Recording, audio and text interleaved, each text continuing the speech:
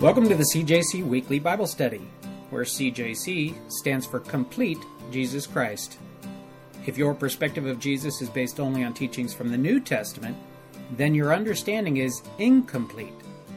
Regarding what we often call the Old Testament, Jesus himself said, "These are the very scriptures that testify about me."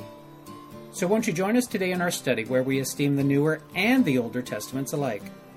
I'm your host, Jeff Smith, and currently we're working our way verse by verse through the first book of the Bible, Genesis. Today's episode is part 2 of a lesson that we began last time and didn't quite have a chance to finish it.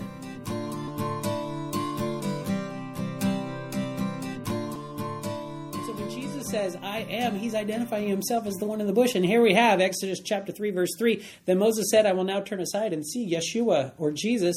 Yeah, it looks like he did. It looks like Jesus was there. It looks like his fingerprints are all over this.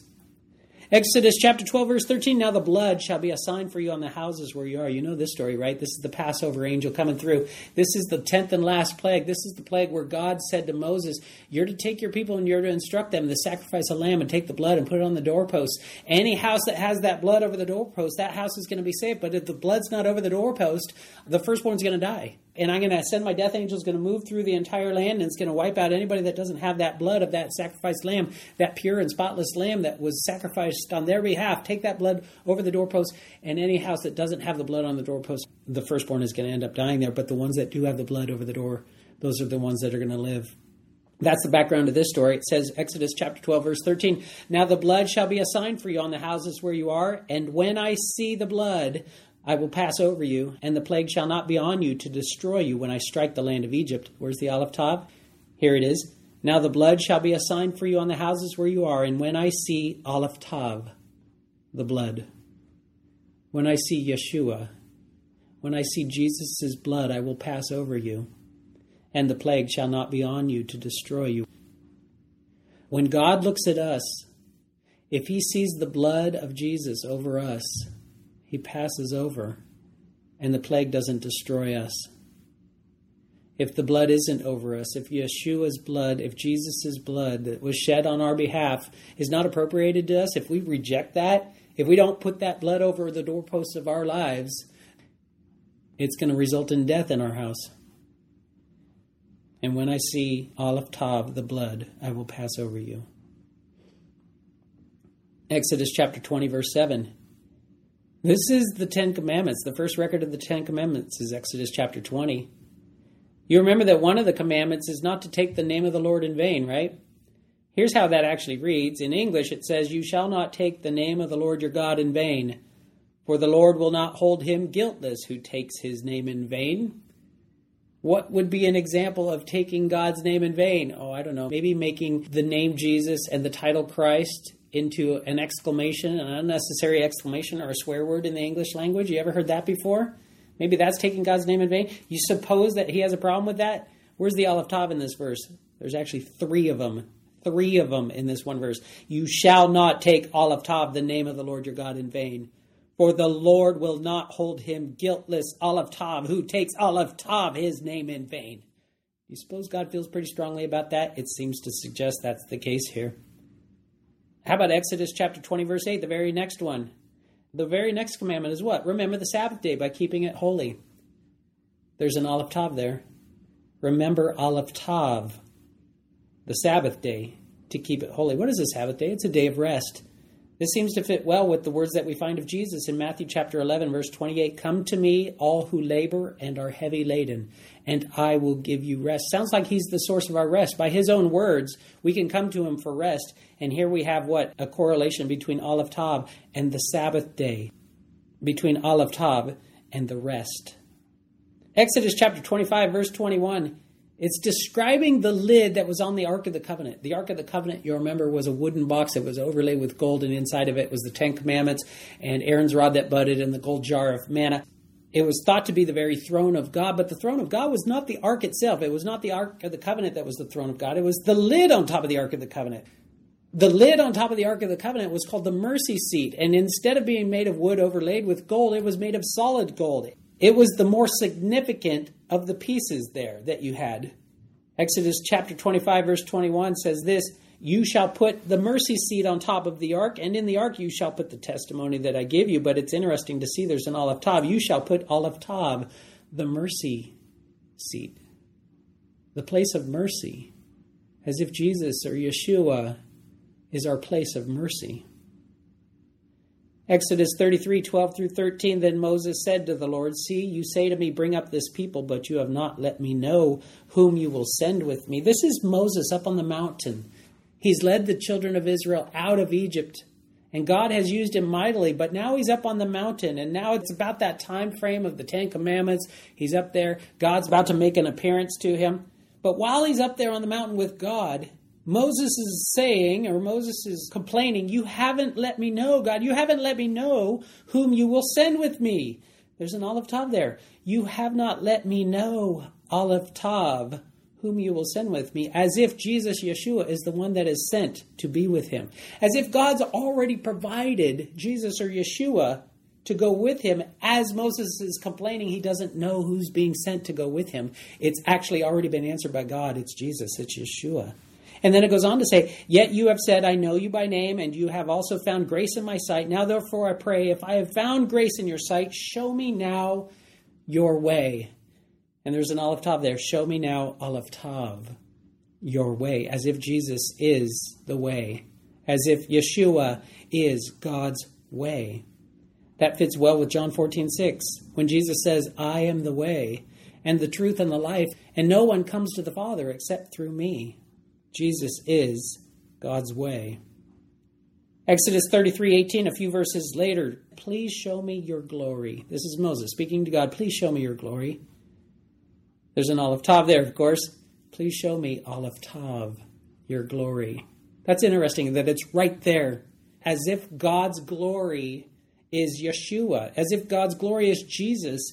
And Moses is saying, please show me that. Please show me. Probably not even knowing of what he's speaking. But there's an Aleph Tav there. Please show me your glory, which is Jesus, which is Yeshua. We get to see that. We have the benefit of these words written down. We have the benefit, it's almost like hindsight is 20/20, where we're near the end, looking back, and we're seeing he's right there standing among you. God is showing him to you, and he shows him to us as well. We get the benefit of being able to see God. When we look at Jesus, we see God. Leviticus chapter 9, verse 7, and Moses said to Aaron, go to the altar, offer your sin offering and your burnt offering, and make atonement for yourself and for the people. Offer the offering of the people and make atonement for them as the Lord commanded. If you were to read it with the Aleph Tav in place, go to the altar, offer Aleph Tav, your sin offering, as if Jesus becomes our sin offering, as if Yeshua, a foreshadowing of Yeshua being our sin offering. Deuteronomy chapter 4, verse 2, you shall not add to the word which I command you, nor take from it, that you may keep Aleph Tav, the commandments of the Lord your God, which I command you. This fits well with Jesus' words in John chapter 14, verse 45. If you love me, this is Jesus speaking, if you love me, you will keep my commands. Where's the Aleph Tav in the Deuteronomy passage? Keep Aleph Tav, the commandments of the Lord your God. Deuteronomy chapter 5, verse 29. Oh, that they had such a heart in them that they would fear Aleph Tav, me, and always keep Aleph Tav, all my commandments, that it might be well with them and with their children forever. Deuteronomy chapter 6, verses 4 and 5, a very famous passage. This one says, hear, O Israel, the Lord our God, the Lord is one. You shall love the Lord your God with all your heart and with all your soul and with all your strength. In fact, Jesus called this the first and most important commandment in Mark chapter 12, verse 30. You shall love the Lord your God with all your heart, with all your soul, and with all your strength. Where's the Aleph Tav? You know there's an Aleph Tav in here. Where's it going to come in? You shall love Aleph Tav, the Lord your God, with all your heart, with all your soul, and with all your strength. And once again, just reminding you, Jesus called this the first and most important commandment.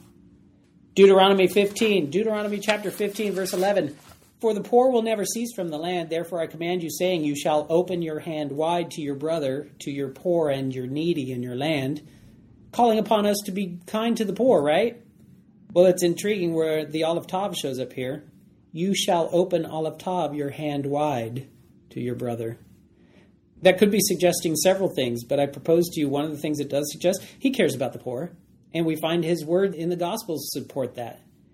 But there's also this provocative place that it's positioned, where we have, you shall open, Olive Tav, your hand wide to your brother, just as he opened wide his hands to receive the nails that held him to the cross in our place. Deuteronomy chapter 30, verse 19, I call heaven and earth as witnesses today against you. This is Moses near the end of his life, and he's calling upon the children of Israel to recognize they're at a momentous place and they need to choose to follow God. And this is the moment of decision. And he says to them, I call heaven and earth as witnesses today against you, that I have set before you life and death, blessing and cursing. Therefore choose life, that both you and your descendants may live. He's calling heaven and earth as witnesses, but he's also calling, there's an Olive Tav there, I call Olive Tav, heaven and earth as witnesses. In addition to heaven and earth being witnesses, we have Yeshua, we have Jesus, right there in the midst of that as a witness. Joshua chapter 24, verse 15, similar passage. The torch gets passed from Moses to Joshua. Joshua is the next one in command. At the end of Joshua's life, he gives the children of Israel of that generation a similar challenge. And he says, Joshua says this, and if it seems evil to you to serve the Lord, choose for yourselves this day whom you will serve. Famous passage, right? Choose you this day whom you will serve, whether the gods which your fathers served that were on the other side of the river, or the gods of the Amorites in whose land you dwell. But as for me and my house, we will serve the Lord. Very famous passage. 2 Olive Tavs in there. Choose for yourselves this day Olive Tav. And then at the end of the passage, but as for me and my house, we will serve Olive Tav. Judges chapter 16, verses 29 and 30. Talking about Samson, the end of Samson's life. Samson, super strong guy, right? I mean, you read about his strength and you go, man, that's amazing. That's miraculous strength. Where did he get that strength? Here at the end of his life, he's been blinded. His hair had been cut. His hair starting to grow back. It's at the very end of his life. He's placed in a place of mockery. He's between two pillars in this temple that's to a foreign god. And as he's standing there, he cries out to God for strength, and he pushes on those pillars, and the entire temple falls down and kills all these people worshiping the false god. That's your background for this passage. It says, Judges chapter 16, verses 29 and 30, and Samson took hold of the two middle pillars which supported the temple, and he braced himself against them, one on his right and the other on his left. Then Samson said, let me die with the Philistines, and he pushed with all his might, and the temple fell on the lords of all the people who were in it. So the dead that he killed at his death were more than he had killed in his life. These are the enemies of Israel, and these are the worshipers of false gods. But there's an Olive Tav there. And where's Olive Tav? And Samson, Olive Tav took hold of the two middle pillars which supported the temple. It sounds like Samson's strength was supernatural in a literal sense, that it was Yeshua, it was Jesus there giving Samson the strength to push those pillars. 1 Samuel 18:16, but all Israel and Judah loved David. David was the second but greatest king that Israel ever had. And he was described as a man after God's own heart. And here we have, but all Israel and Judah loved David. And right in between the words loved and David is Olive Tav, as if Olive Tav also includes himself in the list of those that love David. 1 Kings chapter 4, verse 34, talking about the wisdom of Solomon. The wisdom of Solomon is still referred to today as something amazing. In verse 34 of 1 Kings chapter 4, and men of all nations, from all the kings of the earth who had heard of his wisdom, came to hear Olive Tav, the wisdom of Solomon. How did Solomon get to be so wise? Sounds like it might have been a wisdom of Yeshua or Jesus that Solomon was blessed with. Psalm chapter 27, verse 8, King David writes these words. King David, speaking to God, says, when you said, seek my face, my heart said to you, your face, Lord, I will seek. But we have an Olive Tav there. When you said, seek my face, my heart said to you, Olive Tav, your face, Lord, will I seek. Psalm 119, verse 135, it's the longest chapter in the Bible. It's the longest of the Psalms. 176 verses. And almost every single verse has to do with God's statutes, his testimonies, his precepts, his commandments, his righteous rules, his word, his law. But here we have verse 135. It says this, make your face shine upon your servant and teach me your statutes. We find, and teach me, Olive Tav, your statutes. All the things that we would want to know of God, his statutes, his testimonies, his commands, his words, his precepts, his righteous rules, seem to have their fullness in Olive Tav, in Jesus, in Yeshua. Song of Songs. Song of Songs is a beautiful book of the Bible, unlike any of the other books of the Bible. It's a very romantic love story. And one of the most famous verses from the Song of Songs is this: many waters cannot quench love, nor can the floods drown it. If a man would give for love all the wealth of his house, it would be utterly despised. One of the most famous verses from the Song of Songs. We find an Aleph Tav in there. Many waters cannot quench Aleph Tav love. As if to say, you can't drown out God's love. You can't drown out the love of Jesus, the love of Yeshua. Isaiah chapter 1, verse 4. This is the opening of the book of Isaiah. The people have been rebellious. God's people have rejected him. Isaiah is called as a prophet to call him out. In verse 4 it says this: alas, sinful nation, a people laden with iniquity, a brood of evildoers, children who are corrupters. They have forsaken Aleph Tav, the Lord. They have forsaken Aleph Tav, the Lord. As if to look forward in time to the time when Jesus would be forsaken, when Yeshua would be rejected. But it goes on. Isaiah chapter 1 verse 4 continues and says, they have provoked to anger Aleph Tav, the Holy One of Israel. Isaiah 45 and verse 9. Isaiah 45 verse 9 says this: woe to him who strives with his maker. You have an Aleph Tav there right before his maker. As if Aleph Tav, as if Jesus, as if Yeshua could be described as your maker, my maker, our maker. Isaiah 52:10, the Lord has made bare his holy arm. Do you get that word picture there? We call that rolling up our sleeves, getting ready to get busy, right? Getting ready to show our strength. Here it has, the Lord has made bare Aleph Tav, his holy arm. As if when God wants to show his strength, as if when God is getting ready to get busy, there's Aleph Tav, there's Jesus. He's showing Jesus. He's showing Yeshua. But Aleph Tav shows up at the end of the verse as well. Let me read the rest of it. The Lord has made bare Aleph Tav, his holy arm. In the eyes of all the nations and all the ends of the earth shall see the Aleph Tav, salvation of our God. The salvation of our God. We read that in English and go, the salvation of our God. That's cool. I wonder what it's talking about. Well, there's an Aleph Tav there. Maybe he's talking about Jesus. Maybe he's talking about Yeshua, the salvation of our God. Isaiah 53:6, all we like sheep have gone astray. We have turned every one to his own way, and the Lord has laid on him the iniquity of us all. Very famous passage, Isaiah 53, verse 6. Isaiah 53, if you are a follower of Jesus and you read Isaiah 53, you go, man, it's so clear. It fits Jesus so well. From what I know and what I've been told and what I've been taught about Jesus, about Yeshua, this is the chapter that describes, probably stronger than any other in the Tanakh and the Old Testament, about who my Savior is and what he went through. Out of the midst of that, you have verse 6, and we like sheep have gone astray, we have turned everyone to his own way, and the Lord has laid on him, Aleph Tav, the iniquity of us all. And I've still got a long way to go. And I'm looking at the time, and here's what I would suggest to you. This is probably a study you're going to want to hear more than once, because I'm going fast. I know I'm going fast, and there's no way this can soak in at the speed that I'm going. You got to hear it again. But anyway, let's keep going. Jeremiah 16, verse 21. Therefore, behold, I will this once cause them to know. I will cause them to know Aleph Tav, my hand and my might, and they shall know that my name is the Lord. Jeremiah 21:8. Now you shall say to this people, thus says the Lord, behold, I set before you Aleph Tav, the way of life and the way of death. It's not just that these Aleph Tav combinations show up, it's where they show up. It's the context in which they show up. I will set before you Aleph Tav, the way of life.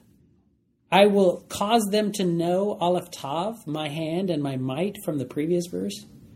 Here's another one, Jeremiah 24:7. Then I will give them a heart to know Aleph Tav. Ezekiel 34:12. As a shepherd, this is talking about a shepherd, right? Ezekiel 34:12. As a shepherd seeks out his flock on the day he is among his scattered sheep, so will I seek out Aleph Tav, my sheep, and deliver them from all the places where they were scattered on a cloudy and dark day. Speaking of the shepherd, it sounds like Aleph Tav is being likened or being present. His fingerprints are on that part about a shepherd who seeks out a flock that's scattered. Ezekiel 36:23, God speaking here, speaking to Ezekiel to tell the people, I will sanctify my great name, but there's an Aleph Tav there. I will sanctify Aleph Tav, my great name. I will sanctify. What does sanctify mean? It means to be set apart for God's purposes and for God's glory. Ezekiel 37:26, moreover, I will make a covenant of peace with them, and it shall be an everlasting covenant with them, and I will establish them and multiply them, and I will set my sanctuary in their midst forever. There's an Aleph Tav there. and I will set Olive Tav, my sanctuary, in the midst of them forever. What is a sanctuary? It's a place where you could go to meet God. Olive Tav is being likened to the sanctuary. If you want to meet God, you go to Yeshua. You go to Jesus. Habakkuk 2:14, a very famous passage from that book. For the earth will be filled with the knowledge of the glory of the Lord as the waters cover the sea. Very famous passage speaking of the future, when God will be glorified. Let me read that passage to you again. This time I'm going to put in the Olive Tav. For the earth will be filled with the knowledge of Olive Tav, the glory of the Lord. As if Olive Tav is the glory of the Lord. As if Olive Tav is that future fulfillment of the time that is being spoken of, where the earth will be filled with the knowledge of him. Zechariah 12:10, and I will pour on the house of David and on the inhabitants of Jerusalem the spirit of grace and supplication, and they will look on me whom they pierced. Yes, they will mourn for him as one mourns for his only son, and grieve for him as one grieves for a firstborn. Famous passage from Zechariah. I bet you can guess where the Olive Tav comes in on this one. They will look on me, Olive Tav, whom they have pierced. I've heard people teach that this passage refers to Jesus when he was pierced while he hung on the cross. Now it seems even more strongly to suggest that. How about Zechariah 13:7? Now this one I want to read in conjunction with Matthew chapter 26, verse 31, because in Matthew chapter 26, verse 31, we have quoted words from Zechariah 13:7. So let's read Zechariah 13:7 first. This is a prophecy. God saying, awake, O sword, against my shepherd, against the man who is my companion, says the Lord of hosts. Strike Olive Tav, the shepherd, and the sheep will be scattered. Strike Jesus, strike Yeshua, and the sheep will be scattered. This is interesting because in Matthew, Jesus reads those same words and he identifies himself as the shepherd, just right where we saw the Olive Tav. Here we have in Matthew chapter 26, verse 31, then Jesus said to them, all of you will be made to stumble because of me this night, for it is written, I will strike the shepherd, appropriating that title of shepherd to himself. I will strike the shepherd and the sheep of the flock will be scattered. He takes the words of Zechariah chapter 13, verse 7, and says, those are speaking of me. Strike Olive Tav, the shepherd, and the sheep will be scattered. So where are we in all of this? Well, using the words of William H. Sanford in his introduction to the Messianic Olive Tav scriptures, everything in the Torah points to Yod-Heh Vav-Heh, or Yahweh Father, working with and through Olive Tav, Yeshua HaMashiach, or Messiah, unchanging in their purpose and functioning together as one since creation. Make no mistake, the Olive Tav symbol of Olive Tav Yeshua HaMashiach in the Tanakh reveals not only his presence, but the working of his given authority in association with Yod-Heh Vav-Heh, or Yahweh Father as one, a direct reflection of Yod-Heh Vav-Heh, or Yahweh Father, accomplishing his will through Olive Tav Yeshua for the redemption of man throughout the entire Tanakh. And then one more sentence by William Sanford. He says this, there can be no doubt that the Olive Tav symbol in Hebrew text is Yeshua's mark, his fingerprint which proclaims his presence. I want to take you to some of the words of Jesus. Turn to Luke chapter 24, verse 27. Luke 24, verse 27 says this, and beginning at Moses and all the prophets, he expounded to them in all the scriptures the things concerning himself. What's the background here? This is Jesus, the resurrected Jesus, walking along the road to Emmaus with the two travelers who are wondering about all the things that just happened. The crucifixion, the burial, and then this report of the resurrection of their leader, Jesus. And they're wondering, what does it all mean? And he's walking beside them and they don't recognize that it's him. And it says in verse 27, and beginning at Moses and all the prophets, he, that's Jesus, expounded to them in all the scriptures the things concerning himself. He's teaching them from what you and I would call the Old Testament. He's teaching them from the Tanakh about himself. But where is he teaching from? Maybe it's the Olive Tav passages. Luke chapter 24, verse 44, the same passage just several verses later. This is the Great Commission. Jesus appears to his disciples and he ends up saying to them, these are the words which I spoke to you while I was still with you, that all things must be fulfilled which were written in the law of Moses and the prophets and the Psalms concerning me. Jesus saying that it was already written of him in the law of Moses, it was already written of him in the prophets, and it was already written of him in the Psalms concerning him. Basically summarizing and saying, the entire Old Testament points to me. But where? Where does it point to him? Maybe he's referring to all of these Olive Tav passages. Hebrews chapter 10, verse 7. Then I said, behold, I have come. In the volume of the book it is written of me to do your will, O God. That's actually a quote from Psalm 40, verse 7. Psalm 40, verse 7 says, then I said, behold, I come. In the scroll of the book it is written of me. Jesus appropriating those words, describing his own situation, that the entire Old Testament points to him.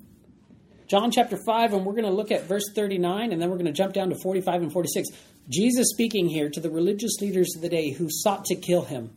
And he says in verse 39, John chapter 5, you search the scriptures, for in them you think you have eternal life. And these are they which testify about me. Let me read that again. You search the scriptures. What were their scriptures? They didn't have the New Testament yet. He's talking to them about the Old Testament. He's talking to them about the Tanakh. He says, you search the scriptures, referring to the Old Testament passages. For in them you think you have eternal life, and these are they which testify about me. Jesus is saying that the Tanakh, the Old Testament, testifies about him. Maybe he's speaking of Olive Top passages. His fingerprints are all over it. And then verse 45 and 46 of that same passage, of that same chapter, John chapter 5, ends with a challenge, and maybe I should say, even stronger, words of warning. Jesus ends up saying to them, do not think that I shall accuse you to the Father. There is one who accuses you, Moses, in whom you trust. For if you believed Moses, you would believe me, for he wrote about me. And then verse 47, but if you do not believe his writings, how will you believe my words? When did Moses write about Jesus? I don't remember Moses anywhere in my English translation making any reference to Jesus. It had to be some other reference other than by the name Jesus. But if you read through it and you look at the Olive Top passages as pointing to Yeshua, as pointing to Jesus, I think you might find there, that's when he wrote about Jesus. Let's go ahead and close in prayer. Lord, we thank you. We thank you that your word is multi-layered and multifaceted, and that if we dig down a little bit, we don't find that it's wanting. We don't find that it's hollow or empty. We find the adventure gets greater the more we dig. Lord, I pray that you would help us to yearn to know you more. And I pray that you would help us as we dig, that you would reward us if we're diligently seeking you. I pray for your glory. I pray that you would be magnified. And I pray, God, that you would open our eyes to see that you're all over the place, that you're not just a New Testament figure, but you span the Testaments. You are from Genesis chapter 1, the very first chapter of the Bible, to Revelation chapter 22, the very last chapter in the Bible. Truly, you are the first and the last. You are the beginning and the end. You are the Alpha and the Omega. You are the Aleph and the Tav. Thank you, Lord. In Jesus' name, amen.